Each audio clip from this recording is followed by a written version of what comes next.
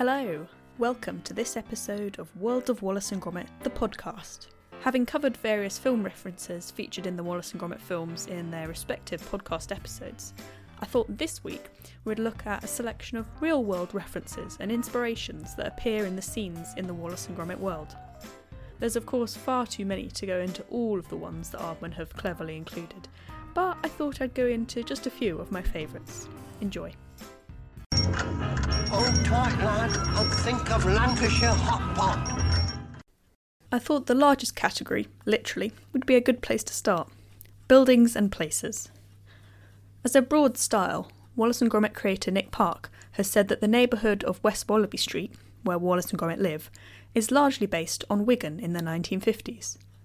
For those of you who might not have heard of it, Wigan is a large town in the Greater Manchester area and the historic county of Lancashire, which is also the county of Nick Park's childhood home of Preston. If you Google 1950s Wigan, as I've just done, it comes up with lots of black and white images of high streets and shops, but if you scroll down to some of the more residential area photographs, you can absolutely see the resemblance to 62 West Wallaby Street in these houses. From the brickwork and the terraced house spacing right to the shape of the windows. Despite it referring to the 1950s in town architecture, I find that the Wallace and Gromit world isn't one that ages or references specific technological developments, with the exception of household electricity and things like TVs and fridges. However, I think I'm right in saying that so far we haven't seen any mobile phones, which either sets a limit to the time period, or is an active choice made by the Aardman team. I was going to say that Wallace and Gromit largely represent an idyllic attitude towards technology, one where it's helpful in completing tasks, is often comedic, and doesn't have any irreversible negative consequences. But then I realised that there's actually several parallels between the technology use of their world and ours. It's created for good and helpful reasons, but if it gets into the wrong hands, like those of a certain penguin or cyberdog, it can be used for much darker purposes, and it falls to those who weren't necessarily part of the technology's creation, as in Gromit, to put things to rights. This also presents the idea that not all technology that's invented is worth keeping, and sometimes it's better to take things back to the drawing board. Wallace certainly embodies the trait of resilience in this case. There's always something that can be improved upon to make a situation better. Doing things for the right reasons is the most important thing, even if the end result doesn't always turn out as you hope. But that's a little off topic. Anyway, so moving on.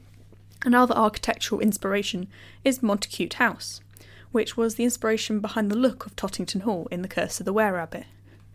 The name Tottington itself is also the name of a small town in Greater Manchester between Bury and yet another Lancastrian name inspiration, Ramsbottom. Some of you may also know that the shortened version Totty is slang for a sexually attractive woman, often with upper-class connotations. Please, Wallace, call me Totty.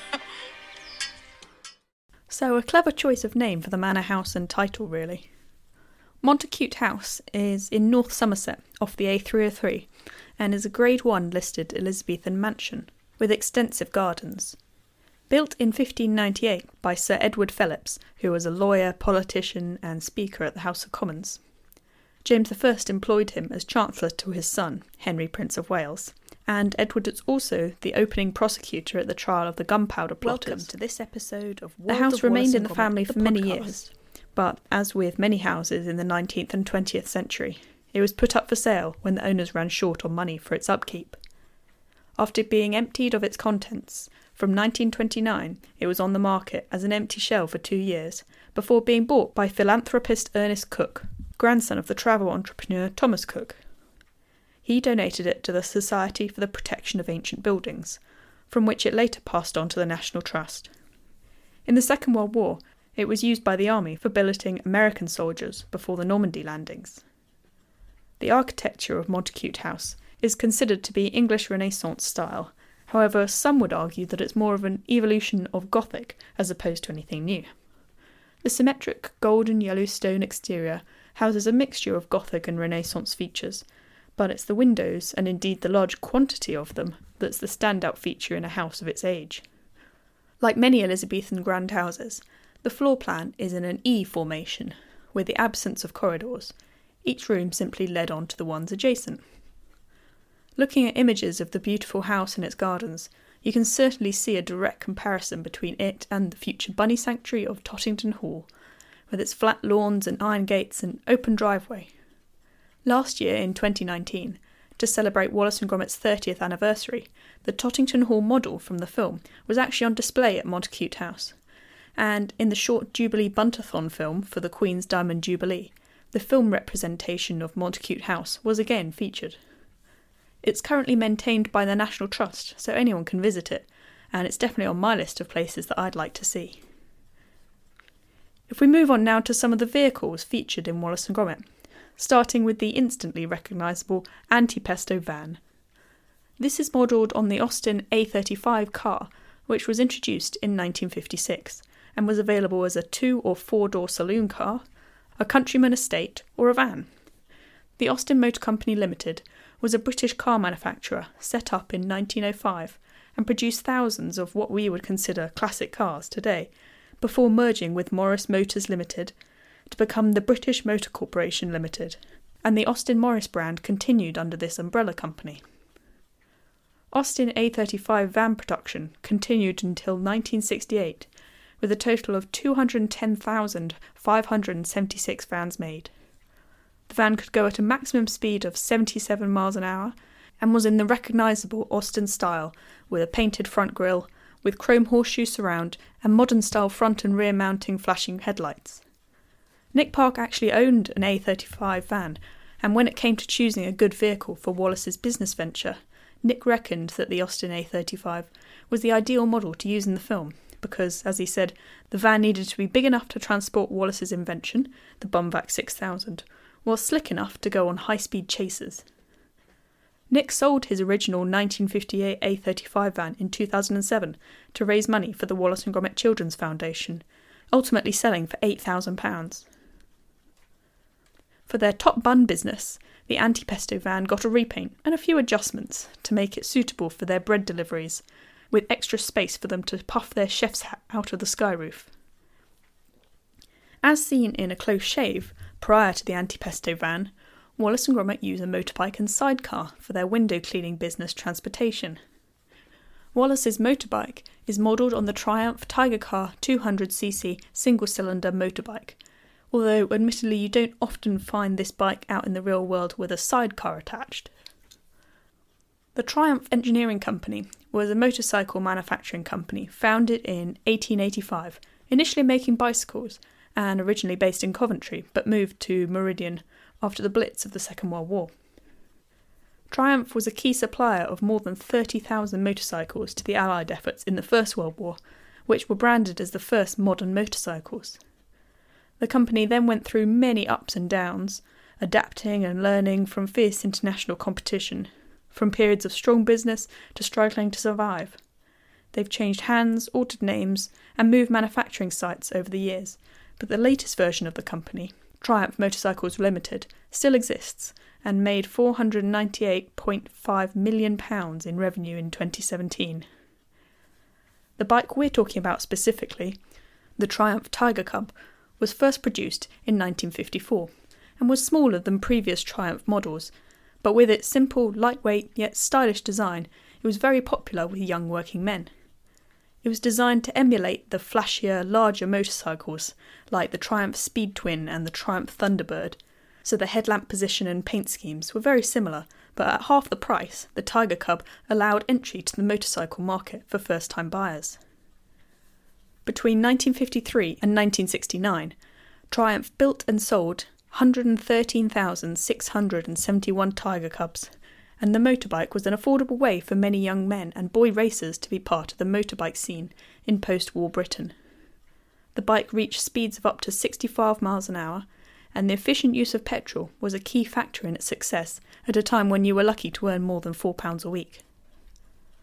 In 1961, the British government restricted learner motorcyclists to a maximum engine size of 250cc, boosting the popularity of the Tiger Cub, as it was one of only a few bikes to comply with the regulations.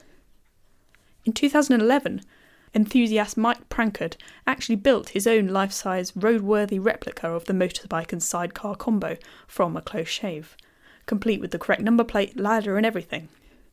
Mike had a 500cc BSA motorbike and a Monza Sport sidecar, which he had bought with the intention of returning to motorcycling after a break, and after checking it was okay with Nick Park and Aardman, transformed them into the iconic vehicle combo, with bits and pieces from his house and garage. Wallace would be proud. I must say it looks very true to form, and I bet when he's driving it on the roads people can't help but smile at the fun of it. Complete with Wallace outfit and cuddly Gromit in the sidecar, Mike now uses his motorbike and sidecar to raise money for the Wales Air Ambulance, which is based near where he lives. There are also many brand and popular culture references in the films. I won't go into all the movie references now, as there are so many, but I've mentioned a few in the podcast episodes for the respective Wallace and Gromit films, so do have a listen to those if you're interested. Pun or play on word references to popular brands is something Aardman is very well known for.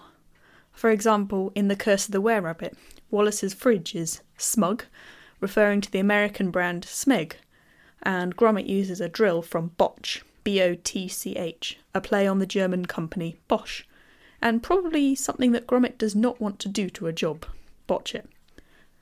In A Grand Day Out, Wallace uses duck matches to light the fuse, which is a reference to the well-known Swan Vesta matches made by Bryant and May.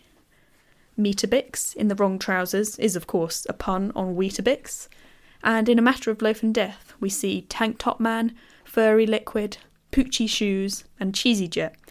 I'm sure you can guess what those brands are. The name Wendoline actually comes from Windowline, which is a product for cleaning grease and dirt off windows, so a pretty appropriate character name for a close shave. Personally, I rather like it when we're offered a collection of puns all at the same time, like the books at the beginning of The Curse of the Were-Rabbit, which all bear some relation to cheese. We have the East of Edam, which comes from John Steinbeck's book East of Eden, merged with the Dutch cheese Edam. Brie Encounter, the French cheese, coupled with the film Brief Encounter. Greater Expectations is, of course, from Great Expectations by Charles Dickens. And Fromage to Eternity is From Here to Eternity by James Jones, with fromage being the French word for cheese. We also see part of Gromit's LP collection in A Matter of Loaf and Death and The Curse of the Were-Rabbit. The Plant Suite, which Gromit plays to his marrow, is a nod to Gustav Holst's The Planets, and among Gromit's records, in A Matter of Loaf and Death, we see Puccini with 2 O's, a take on the Italian opera composer Puccini, The Hound of Music rather than The Sound of Music, Puppy Love by Doggy Osmond, the original was Donny Osmond, The Beagles, no explanation needed there, and One by McFlea, which is a reference to the British boy band McFly. It's definitely these kinds of amusing references, which just make you smile when you see them, that are a big part of the charm of the Wallace and Gromit world. What do you think of that then, Gromit? Today's review is of Flushed Away, The Essential Guide. Now, I must apologise that it's not strictly Wallace and Gromit, but to tell the truth, I've kind of run out of Wallace and Gromit books to review for the moment, but this is still Aardman. Personally, I'd say that Flushed Away is a highly underrated Aardman film, and if only it had been done in stop motion, I think there would have been very little for people to complain about. Unfortunately, I believe it had to be made in a bit of a hurry, so stop motion was simply not going to get it done in time, and computer-generated imagery was needed. Anyway, onto the book. It's an accompanying guide to the film, which sets the scene and then introduces different characters, locations, and modes of transport, with facts about each. It also loosely tells the story of the film as you go through the book. Each page hosts a plethora of images and cutouts from the film, with an assortment of annotations commenting on aspects of characters' outfits and background objects. The pictures are good quality and fitting for the topic choices on each page, and I particularly like the top trumps or trading card style comparison of all the sewer transport devices. Overall, this book is true to the film, but doesn't have anything extra like behind the scenes or film concept development, so not something to get if you want to learn anything more than what's in the film. But it's well presented, and as a bonus, there's even a pull-out tube-style map of of the London sewer pipe links, with some rather punderful station names. All's well that ends well, that's what I say. Now, before we reach the end of this episode, I have got some very exciting news.